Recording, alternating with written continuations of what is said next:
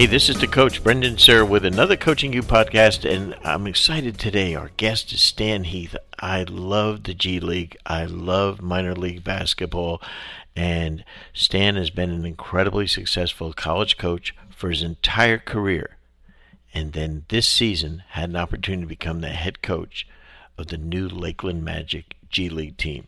He lives in Tampa, Florida, from when he coached at the University of South Florida, and so it was an opportunity for him to, come home from Boston College, where he was helping our friend Jim Christian, but now, being about 30 minutes from home, where his family still has their ties and base. So he is just going to tell you about his experience this season with the G League, his idea of NBA rules versus college rules. And I think you'll hear him talk about, some of the biggest influential people in his career, especially our friend Tom Izzo at Michigan State, who he was an assistant for, and then his first college job at Kent State University, trying to work with this and recruit this fabulous kid by the name of Antonio Gates. So I think you're really going to enjoy this. It's a fun ride as we go through, but you're going to really enjoy when we get back from our break. Stan Heath. Hey, let's take a second to tell you about one of our partners, Dr. Dish. Dr. Dish basketball shooting machines are the most high-tech and durable basketball shooting machines on the market today. Each shooting machine was designed specifically for high-repetition training to allow players to improve through technology. Dr. Dish offers game-like training to give hundreds of shooting reps in just minutes and to provide powerful analytics to help players improve their game. Dr. Dish has also introduced Skill Builder, which is the first of its kind in basketball shooting industry that enables coaches and players to stay connected, design and upload training exercises that combine shooting, conditioning, and ball handling into one complete workout, and instantly receive feedback on their workout, allowing for real-time adjustments and improved performance. It is without question the most innovative basketball training machine on the market. It's been the official shooting machine of Coaching You for the last 2 years. To learn more about Dr. Dish, log on to drdishbasketball.com or follow them on Twitter at drdishbball. It's so much fun when I'm able to get as a guest on our shows to have a conversation on coaching with someone that I've had so much, background with for nearly 30 years, and Stan Heath. And Stan, welcome to the podcast, first off. Well, Coach, thanks for having me on, and I'm excited to spend some time and have a little basketball conversations with you. Well, the best. Stan is now the head coach of the G League franchise for the Orlando Magic at the Lakeland. Is it the Lakeland Magic? It's the Lakeland Magic. Right. That's correct. And, most recently, Stan was the coach when he was at the University of South Florida as the head coach. I was at UCF, and so we got to see each other. But we go all the way back to Michigan State days when I was with the Pistons. And That's right. It's so much fun, and I told you when I coached in the CBA, actually, when I was coaching the Grand Rapids team in the CBA, Tom Izzo was just kind of becoming a head coach at Michigan State. And on my drives from Rochester Hills to Grand Rapids, I would always get Tom on the phone almost weekly, and we would talk basketball. And that made my 2.5-hour drive go very quickly and stuff. Mm-hmm. But my experience, my 2 years of being in the CBA, were that it was the most fun I almost ever had coaching. How's it been for you? Yeah. Well, hey, I would agree with you. I'm pleasantly surprised. I didn't, you don't never know what you're getting into. Right. And you're changing jobs, and not only changing jobs, but you're changing and you're going, to another level, in a little bit of a different game.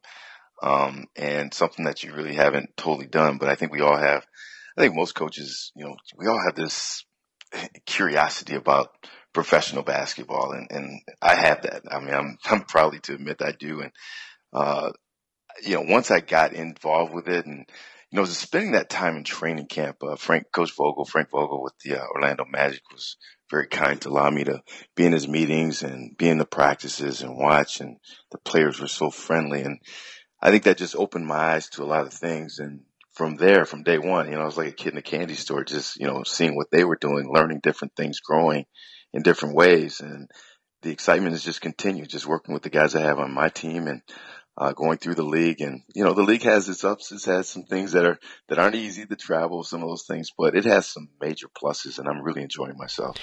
One of the things that I think pro basketball and college basketball is a different sport. It is.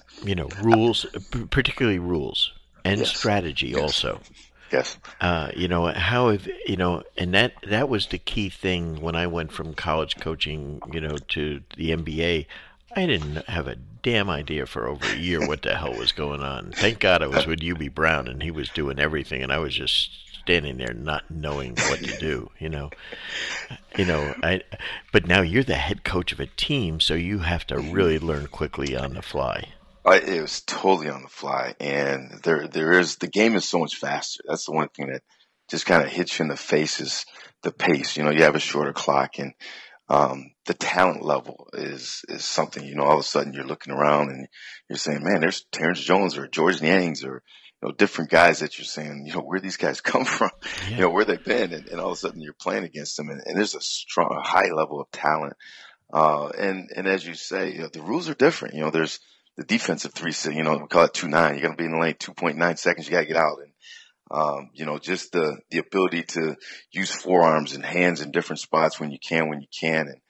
And, it's just the game the game is called differently. The players, you got to give them that freedom. The spacing on the floors is so different, and making sure that you have good spacing as well as being able to defend the pick and roll and the durable handoffs. I mean, those things are just happening. And, the game is evolving, before our very eyes. I think we're seeing how the game is going more positionless and, within my own team, because of the fluctuation of the roster of guys going up and down. We were, at one time, probably had the best record in the league, and Kim Birch, who was probably one of the most dominant players in our league, Vukovic gets hurt for the Magic, and all of a sudden they call him up, and all of a sudden our team just changed. We went from a guy who can protect the rim, that can score around the basket, who rebounds, best rebounder in the league, to all of a sudden we don't have the same presence inside, and we become a 3-point shooting team. So it's right before your eyes, because of how your roster changes, your team changes. And then all of a sudden you have acquisitions. As a matter of fact, we just added, he only played one game so far, Alan Anderson, who's a veteran NBA player. Great friend, so, a former player of yours, right? Exactly, at State. Yeah. So we're going to, as this season continues, it's still evolving. And I can see us playing more 5 guards and, playing another different brand of basketball. I'll tell Alan when you see him that I recommend him as a 4-man for you. But I sure will, Coach. Yeah, he's, I remember one night years ago, and remember the great Darryl Dawkins. He somehow got out of the NBA, and he's playing on Sioux Falls, South Dakota. And Mo McCone, who's a legendary figure in minor league basketball, is the coach of the team. And I go in there with my Grand Rapids team, and I don't have a center. My guy's hurt, and so I end up going with 5 guards. And old Ray Jackson, Fab Five, Conzo Martin, the coach of Missouri. There you go. They're out there. Melvin Booker, Devin Booker's daddy. These guys are out there. And what we did is we just took whoever Darryl Dawkins was guard, we put him in 1-4, and he was out of the game in about 10 minutes, and he was he was so pissed at me, but you know what, that was the fun part of basketball, strategy wise in that league, how about the rule of just 8 seconds to get the ball over the timeline? It's only caught us one time, and I have a really young team. I probably have one of the youngest teams, and Troy Copain, who was the starting point guard for Cincinnati, who had tremendous success there, and he's in his first year with us. Rodney Purvis in his first year with us as well too, from UConn, and Jamal Artis in his first year with Pitt. And those 3 guys have kind of been the core group, and Jamal being a 2-way player with the Orlando Magic, the other 2 being what we call affiliate players. So with that youth, sometimes, Troy and, Cincinnati's a great program, but they've had this rep of being a team that just grinds you out and they're great defensively, but they don't necessarily play with the Pace, pace, as we call it pace, now. Pace. as we call it. So the pace of just kind of pushing, and that was kind of the early stages of, hey, Troy, we got to get that ball up the court. So all of a sudden, a team puts a little token pressure on you, and they're trying to zigzag you, and he's taking his time. All of a sudden, you get that call, and you're like, that's the call. You got to get it across. And plus, with only 24 seconds, if you take 8 seconds in the backcourt, you're not going to have a lot of time in the in the front court to do what you want to do. So, just getting used to those things there was unique. Now, as a longtime college coach and a hell of a one, now I try to get my college coaching friends to say every one of your players, if you're at a good program, wants to be in the NBA. And this was actually a Tom Izzo idea, that every one of our players wants to be in the NBA. So why don't we make our college game rules like the NBA so we really do prepare them? And sounds logical to me, right? And Yes. and so, why don't we shorten the clock? Why don't we, use the 8 second like we do in FIBA? And so we're the only college men's basketball is the only basketball league in the world that does not play 4 quarters. Yes, true. That's true. How about that? And when you're in it, and I was just in college basketball last year. I was working actually with a good friend of mine, Jim Christian, at Boston College, and so I spent all my life in college. And I would, when you're in it and you see, there's excitement, the stands are filled, and people like the game, and the Final Four and the NCAA tournament is one of the best events going. It's hard to fight change. But when you kind of get into the other side of it and you see, just kind of how the scoring goes up. And that's been a big argument anyway, of trying to get the scoring up. Well, that's a good way, is get that shot clock a little shorter so you get more possessions in the game, and open up that lane so people can't just pack it in, and all of a sudden now it's a wide open game, and all of a sudden it does change. And I do think it would be something that's more exciting. But as you mentioned, at the end of the day, we're not just, it's college basketball, and the education piece is huge, but there's also this, let's try to keep, all the games, international, college, high school, somewhat in the same sphere of how everybody plays, including I've always thought high school should have a shot clock by now. I do They too. really should. And I think a lot of teams or states have gone to that, but that should just be universal for the growth of the younger players. What about this 16-foot lane as opposed to the college 12-foot? How have you enjoyed that? Well, it does make it tougher. Free throw box outs aren't as easy as they used to be. When teams really go after that, that's a little harder. But the expanded lane, more than anything, of having it wider, it really opens up the drive and kick game. It really opens up the pick and roll game, where, all of a sudden there's a hard roller, and if you don't get to that roller, it opens up the weak side three. And I think of the biggest thing that happens that you see in pro, that you don't see. You see it in college, but not to the same degree, is the pass. The pass has become, you look at Golden State, you look at, LeBron James, you look at, all those things. Because of the lane, I think that's one of the main reasons why passing has come back to basketball. That's great. That's the first time I've heard it explained that way. Yeah, I love that. I just see it that way because, you just see it like the really good players, they see where the help is coming.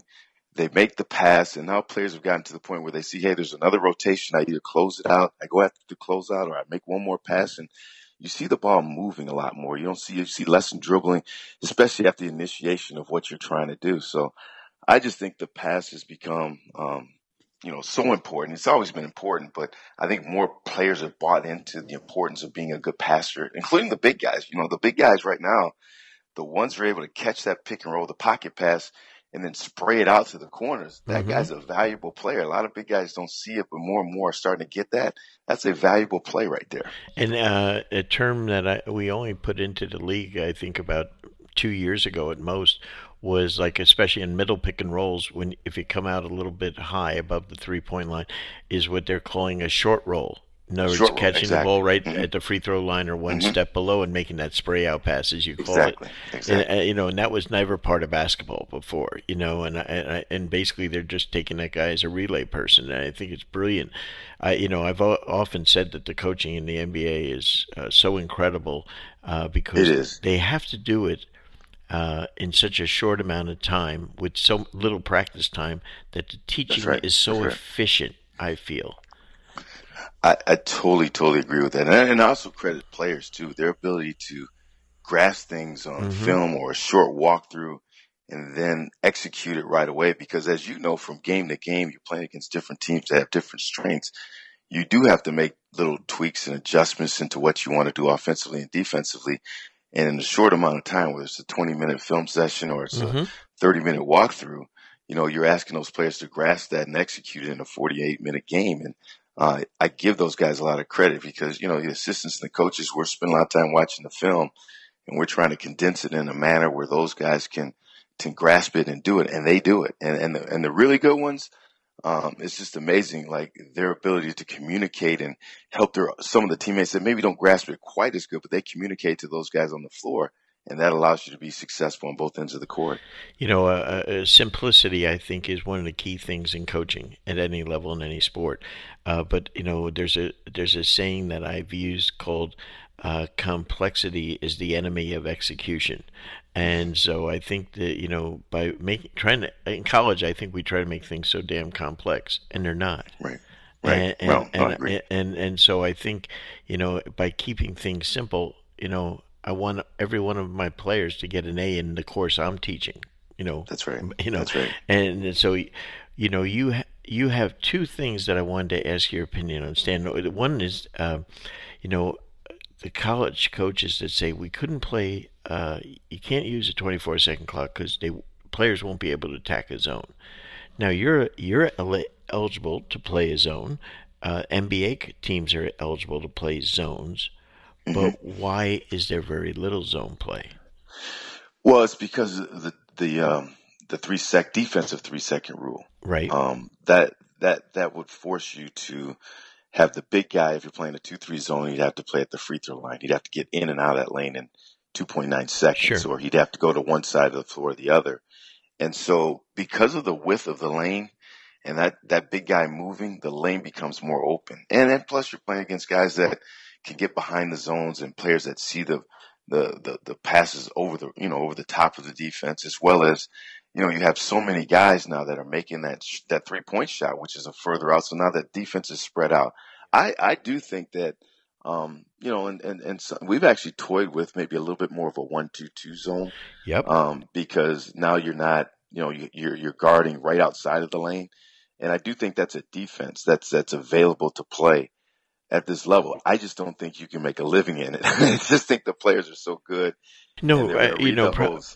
probably And, not. And also, the like Scott Drew, his Baylor zone, that yeah, the right. 1-1, which is really a 2-3, but with the forwards up kind of high. I think Really high. that also, against all the teams that run middle pick and roll in the pros, I've often told pro coaches you should try that defense because now you'll have a guard switching on to the guard on the pick That's and true. roll, and when the That's center true. rolls, you just have your big pick You 'em up already have a guy right in and you there. have two guys, Absolutely. and I just something to kind of think No, change up. I think it's something to use. I do think that, when you put the ball at the elbow, like you say, you had Hmm.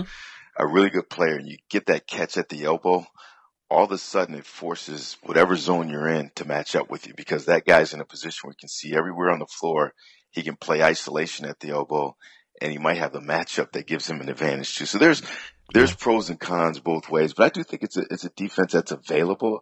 I just think at the end of the day, it's going to be hard to stay in that defense Oh against no, very I good agree. players, good teams. And what I also tell coaches that when the NBA first legalized zone, uh, none of the pro coaches had a clue what the hell to do, True, right? And true. so they started to take input and put in college zone offenses, and you know what? They couldn't score.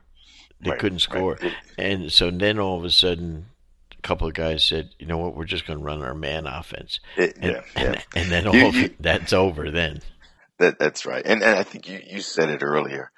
It's amazing because, I see the game differently now. And when you keep it real simple, uh, it's amazing how the players can just kind of read and react to what's going on the floor instead of trying to necessarily run an offense. Just put the players in the spots they need to be to so they can see where people are and make plays and reads. Stan, a last one on this question for you.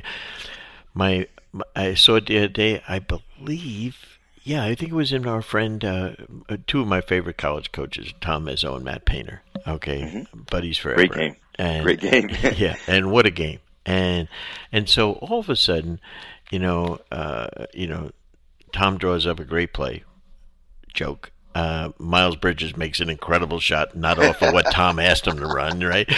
But as what happens in the pros, players make plays, and therefore I became a good coach, right? And so and so all of a sudden, he makes a great shot. Now there's just a few seconds to go. Maybe it was 2-9 or something, 2-7. Okay. Now I think this is the time where we put dumbass on the name stamped on every college coach, because there are no good plays to go full court in college basketball. Oh my God. And so I don't care if it's Coach K, Tom, Matt Painter, Dean Smith, bring them all back. Wooden, but isn't it wonderful to be able to advance the ball to the front court? And now let's play. Unbelievable. That advance, it's a no-brainer. It is a no-brainer to not. Just for the excitement of the game, the ability to really allow your players to have a chance both ways. A chance. It's just a chance. And, if all of a sudden you get to advance it to the sideline, in front of the bench, the opposite side, but that same area, that hash mark, and you have 2.9, that's an eternity. Like you can get a good shot, and it puts stress on the defense to make some good plays, some switches and reads or whatever you're going to do with that.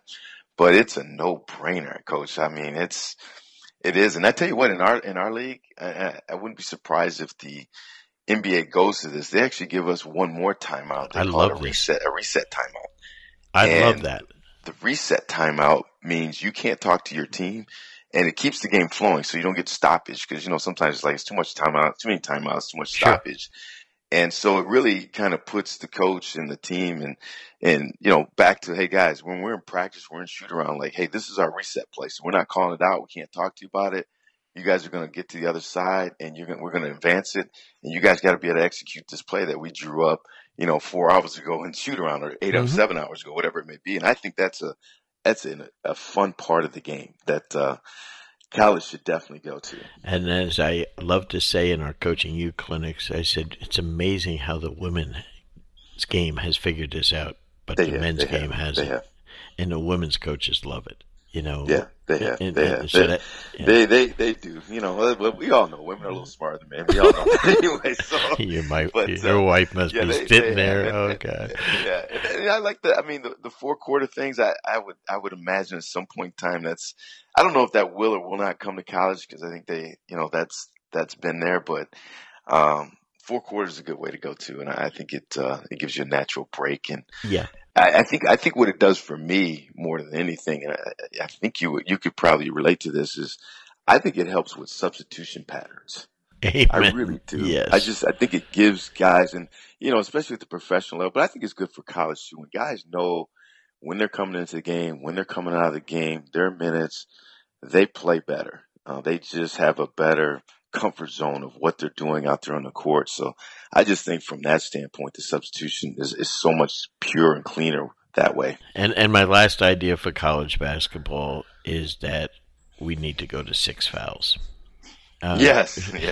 I mean, 3-and-3. Yeah, I mean, the object in college, I think, is to let kids play, not let them play. Yeah. We want, you're playing Duke, Marvin Bagley. We want to see him out there on the court. We want to see, all those superstars, those young players that are good out there. Just imagine if Trae Young got in foul trouble and, someone went all the way over to, whatever they're playing in West Virginia, and he's in foul trouble. He doesn't even play the game. I mean, I had keep those guys out there. I had Ben Simmons at LSU, and I can't tell you how many games we're playing on the road, and in the first 2 to 5 minutes, he's got 2 fouls.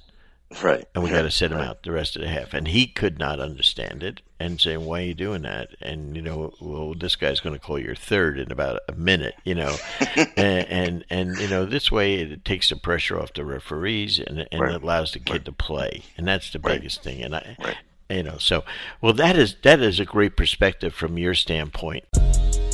Fast Model Sports is the world's most versatile basketball coaching software to help power your preparation. Fast Model has developed the industry's best coaching software, including the #1 play diagramming and playbook software, FastDraw. FastDraw bridges the gap between whiteboarding and the digital world with an incredibly easy-to-use interface that can be used on both your computer and your iPad, providing maximum portability for your own personal play and drill database. Doesn't stop there. Along with FastDraw, they have other great programs such as FastScout, which I have used, which helps coaches create clean professional scouting reports customized for your team. Fast Model is trusted and used by every NBA team and WNBA team and 85% of Division I college teams and over 8,000 high school and youth teams from over 75 countries around the world. In addition to a great product, they also provide basketball coaching resources through their blog and Playbank, which features over 5,000 free plays and drills for their online coaching community. For access to these plays and more information, visit fastmodelsports.com or follow them on Twitter at FastModel. Now, let's go back in time to when you started with Tom Izzo as his assistant. Talk about the experience of working with this guy, a Judd Heathcote disciple, and you explained Tom to us, because he's a dear friend of mine. Yeah, he's a really good friend of mine too, and he's done a lot. I mean, my career wouldn't be where it is without Tom Izzo, so I'm the first to let you know how much I appreciate him and thank him for all he's done for me. And I was just trying to climb the ladder, and I went in Division II, Division III, and the job I had right before him, I actually worked for Jim Larrañaga at Bowling Green. And actually coached his son, Jay Larrañaga, who's an assistant for the Boston Celtics, and Antonio Daniels was a 13-year NBA pro. So that was kind of my first taste of some things. And then Jim was very instrumental in talking with Tom. And I met with Tom, and I had seen Tom a lot because I was, born and raised in Detroit, Michigan, and Tom used to come down all the time, recruit that area, and we would occasionally I'd be recruiting, the Division II guy, and he'd be recruiting, Chris Webber over here, somebody like that. And we and he was always kind enough to just, no matter who you were, he never big timed you or, he'd always, hey, how you doing? And such and such. And, next thing I know, I was invited to work their camps up there when Judd was actually still there. So I was working camps. So I got to know him there too. And so it's just a really good guy that would, just sit down and talk to you no matter who you were. And so, from there, when the job opened up, Tom was actually in his second year. So he had just got the job from Judd. He had coached 1 year. And Stan Joplin, who was an assistant, got the head coaching job at Toledo. And Brian Gregory actually went with Stan to Toledo, and it opened up 2 positions. So Tom Crean was there with Tom Izzo at that time, and myself and Mike Garland got hired in. So that was kind of where we started. And at that time, the program was, we were NIT. We went to the NIT my first year. They went to the NIT before that. And that first year was Mateen Cleave's freshman year. Mm-hmm. And he had just come off of that, I don't want to go way back in time, but they had that car incident with him and Tractor Trailer. And he had on a Michigan recruiting visit, right? Yeah, he had a significant back injury, so he wasn't quite the same guy as a freshman. And the assistant coach at Michigan on that was Scott Perry. Was Scott the Perry. GM of the Knicks. Was the assistant coach. Who's a good friend of mine. Actually, one of my really well. Good friend of mine. Yep. So, so we ended up just being an okay team. And the next year when Mateen got healthy, things just started clicking. We won the Big Ten. We went to the Sweet 16. We actually lost to North Carolina and Greensboro, of all places, in the Sweet 16. And the next year we went to the Final Four. And the next year we won the national championship. And the next year we went to the Final Four. And things were just rolling. But to work with Tom, and I tell you what really was helpful working with a guy like him, is he, and I think it came from Judd. He's one of the first guys to admit it, and probably from somewhere else, but he was a true teacher of the game. Like, he taught the game, just taught, all the different things that, rebounding the basketball, pushing pace, and the fundamentals of shooting, the fundamentals of defense, the fundamentals of defending screens, whatever it may be, passing, shooting.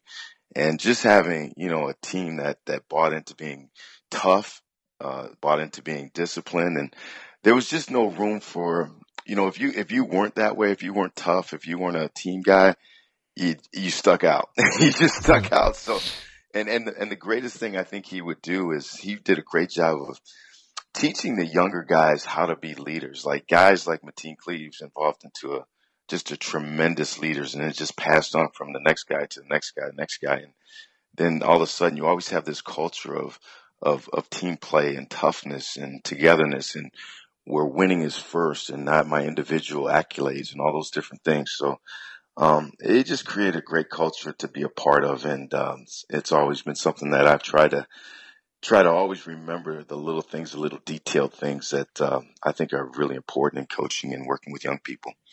Tom's greatest strength.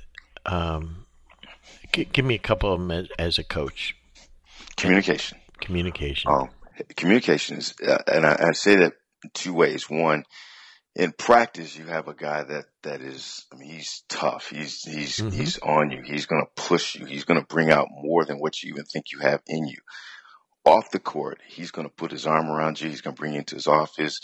He might grab a hamburger with you. I mean, he's going to be a guy that at the end of the day, man, as tough as he is on me, the guy really cares about me. And that's true. It's not fake. It's not phony. And I think that's why there's such a strong connection with him and his players, throughout the years. I mean, we're not just talking about 1 or 2 years. This is a, 20-some year career of being able to do it. And it's been so successful.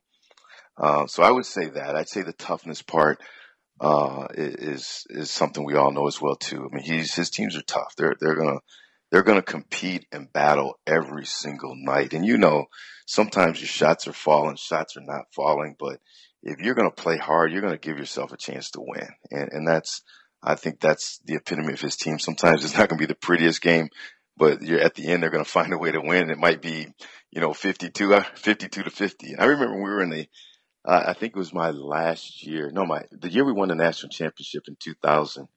We had 3 games that, basically the last game changed college basketball a little bit because we played Wisconsin and Dick Bennett's teams who were just the same way. I mean, they were just, I mean, you see Tony Bennett's team now. His dad started that. So, we had some battles with Wisconsin, and they, the Final Four game when we played in Indianapolis in the first game of the Final Four, I think it ended up like 53 to 47 or something like that. And all of a sudden there was this cry of too much physical play, too much, not enough scoring, not enough scoring, not enough freedom of movement, all these things. And I think that's when every single year our college coaches had to watch these films about freedom of movement and all this stuff. So that's where it evolved from. But those two things, the communication, the toughness, and honesty. I mean, he's a guy that you could just trust. He's honest. He's straightforward. He's not going to BS guys. His coaches included. I mean, he wasn't easy on the coaches. We was demanding of us, and it was a good thing because he helped prepare us for things that happen for all of us down the road. I always thought his teams, the execution level. I thought, I always teased Tom. I said, "You're a frustrated football coach coaching basketball." He is. And I thought he understood that football teams were good when they executed, and so I thought he carried that to basketball, which is solely UB Brown too. I mean, and so many of the great coaches, but it was all about that. And I always loved the way he innovated with some really cool sets every year, new stuff, and and I talk about him as a learner. Right. Well, I think you hit it on the nail. I think all of us, and you just realize this after a certain amount of time, like you're always growing and the game is evolving, and he's a guy that has always understood that and always evolved with it. And he is a guy that, and I think we all do. We see things. We watch pro games. We watch other teams. We see teams that are successful. We watch and see what they're doing, and then, it may not be exactly what they do, or it might be a tweak of what they do. And I think he's very innovative of always trying to not just have something new, but something that fits his personnel. And I think that's more important than just having a new play. Just, you want to have something that fits what you have. And, like this year, he's got a guy like Miles Bridges, who's a Oof. multiple position guy and can do so many things. And so, he's looking at things that, how can I put this guy in the right spot, or Jaren Jackson, or, Cassius Winston, who's a, terrific passer and playmaker. So they just, he is very innovative when it comes to that. And he's not going to stay the same. He's always going to, within something he does, like you may see one thing, it's going to have more than just one or two options in it too. Yeah. So you can't get stuck on, well, hey, they're trying to do this, because there's a counter to that. And I think that's good coaching when you're not just locked in on one thing, where guys know that, hey, if that's not there, we have option 2, option 3, whatever it may be. Hey, Stan, when you have all this success at Michigan State, and then did Tom say to you, you're ready to have your own program, and then, to make the move to Kent State? How did that all evolve? Well, I think, we had talks about that, and, I feel like he felt like, hey, we had a really strong coaching staff. Tom Crean had just left 2 years before, and Brian Greger was on the staff, and we all ended up, Mike Garland, all ended up becoming head coaches. It was more or less the right fit and the right spot for you. So the funny thing was, my alma mater, that job opened up the year before, the year we won a national championship, and I didn't get that job. And it was kind of, you always kind of want to go to your alma mater, but it didn't work out at that particular time. So then the next year, Kent State opened up, and it was a good fit. Gary Waters had just left, and he had done a terrific job building that program up, and I inherited a very good team. And, with the addition of a pretty good football player, Antonio Gates, along with that team I had coming back, we had a really special year. So it was, Kent State ended up being the right spot at the right time for me. Now, Jim Christian, your buddy, Mm-hmm. says Antonio Gates might be the best basketball player he has ever seen. He just thinks the guy is incredible. Uh-huh. What was he like I mean, like, he felt that every time you walked on the floor, you had the best player on the floor, and especially in college, with his size being so difficult to defend inside. He was a unique kid, and I watched him throughout his high school career, and he actually signed and came to Michigan State and to play football. He signed with Nick Saban. No and, way. Didn't play his first year.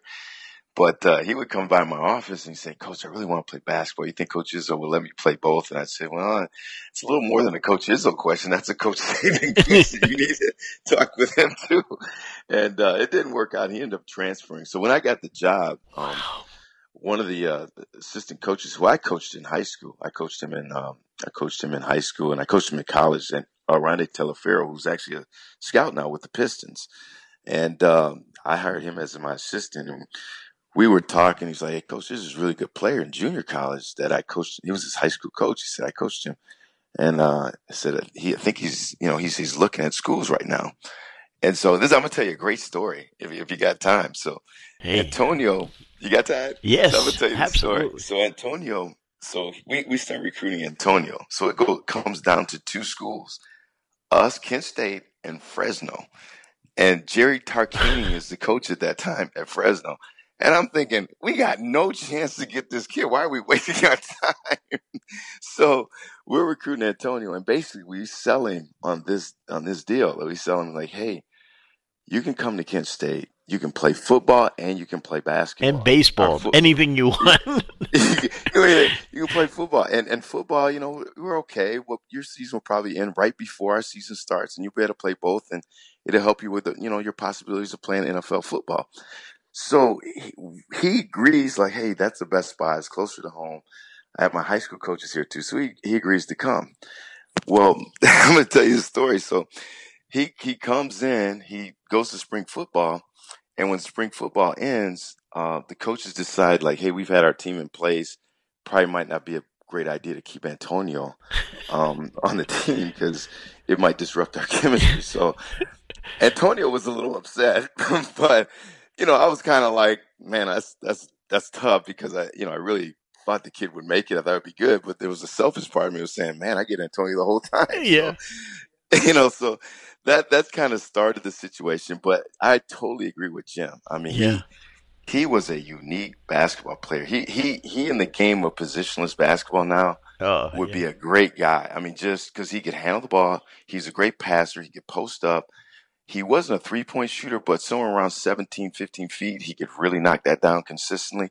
But he had a tremendous feel for the game, and he was a mismatch nightmare. And you could play him anywhere you wanted to play him because even though he was 6'4", 6'5", he was a 245, 250, and he was strong enough to just hold his position and smart enough how to play those guys. But he was a tremendous basketball player, and you gave him 3 inches. There's no question he's an NBA player.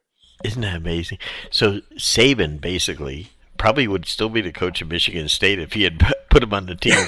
And the irony is Kent State, if I'm not mistaken, is Saban's alma mater. Saban's alma mater, yeah. And yeah, ready for right. this? Couldn't get the head coaching job when he applied to Kent State. Was turned down for that.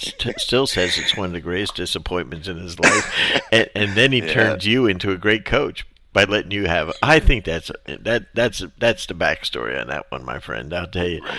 But now all of a sudden you have a couple of great years there. NCAA tournaments, do really well in the tournament, and now all of a sudden you get a higher calling. How did that transpire? How did my Midwest friend end up down by where Well, I live? we calling the Hogs. Actually, Coach, I was only there 1 year. So we go 30-6. That's right. And we go to the Elite Eight, and we lose to Indiana, who goes on to the Final Four. That's right. And so there was 2 jobs that were open that I interviewed for both of them, and I was offered both of them. So I was offered the West Virginia job. Wow. And the Arkansas job. And so I just kind of went back and forth. And honestly, it wasn't an easy decision because one, I lived in the Midwest my whole life. I'd been in Michigan and Ohio my whole life, never really been anywhere else. And so to all of a sudden uproot my family, my kids were really young at that time, to go to either place was difficult. And basically I just felt at that time, hey, if I'm going to go at a high level, it's SEC, it's just a higher level. They had a great tradition and history in the past. The only thing that was troubling at that time was difficult was I was replacing a legend, which probably was not the best idea, replacing Nolan Richardson. Oh, so wow. I replaced Nolan, and at that time the program had changed. Like as soon as I got the job, one of the key recruits had already been released and wasn't coming to the school. That was Andre Iguodala, which would have been a nice foundation to start. Yeah. You know what I mean? So we don't get Andre, and we actually have to start the total rebuild. And they actually rebuilt it pretty well. By year 3, we had a winning season. We were 18 wins. And year 2, we signed a really good player in Ronnie Brewer. Ronnie Brewer's dad was a great NBA player, and Ronnie played about 10, 11, 12 years in the NBA as well, too. So we signed Ronnie Brewer. And by year 4, we get to the NCAA tournament. And then Ronnie goes pro. So that was tough trying to replace him right away. But we actually did. We actually, coming in as a freshman, we got 2 really good recruits in Patrick Beverly and Sonny Weems, 2 NBA players. And we had some good big guys around them as well, too. And so year 5, we go to the NCAA tournament again with no seniors on the team as well.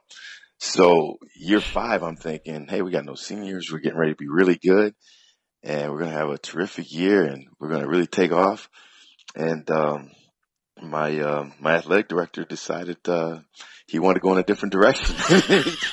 so that was my end of my Arkansas career, and Pig Suey. Pig Suey, yes. Yeah, they're hollering for the Hogs there. Yeah, that it's crazy the way things happen. And how you end up there, and then think about some of those players.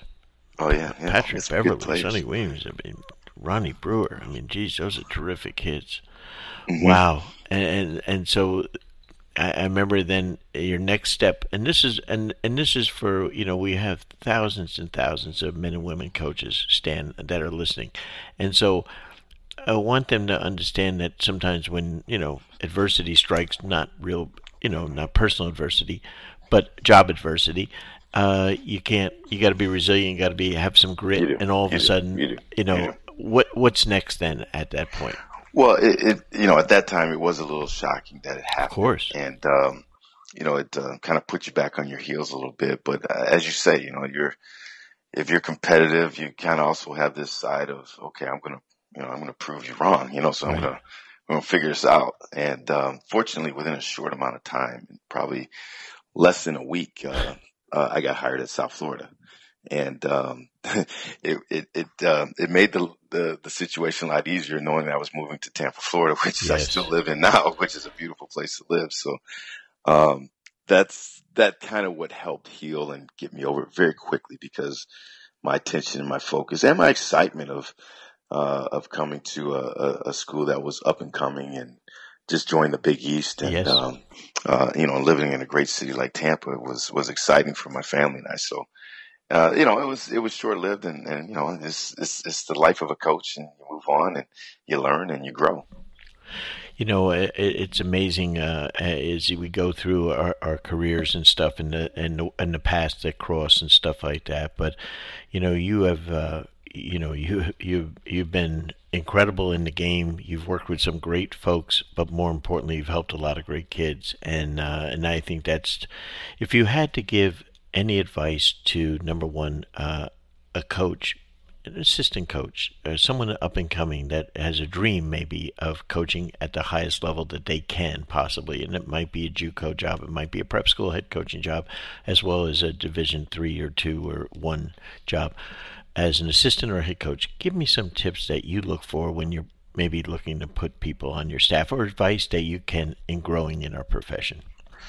Well, I think one of the things I learned from Jim Larinaga, who's a terrific coach at Miami, was he really taught me and helped me just kind of make sure I look at the business side of the sport. And I think what he meant by that was, it's not just about, obviously learning the game and being able to coach the game, being able to recruit players. That's all important.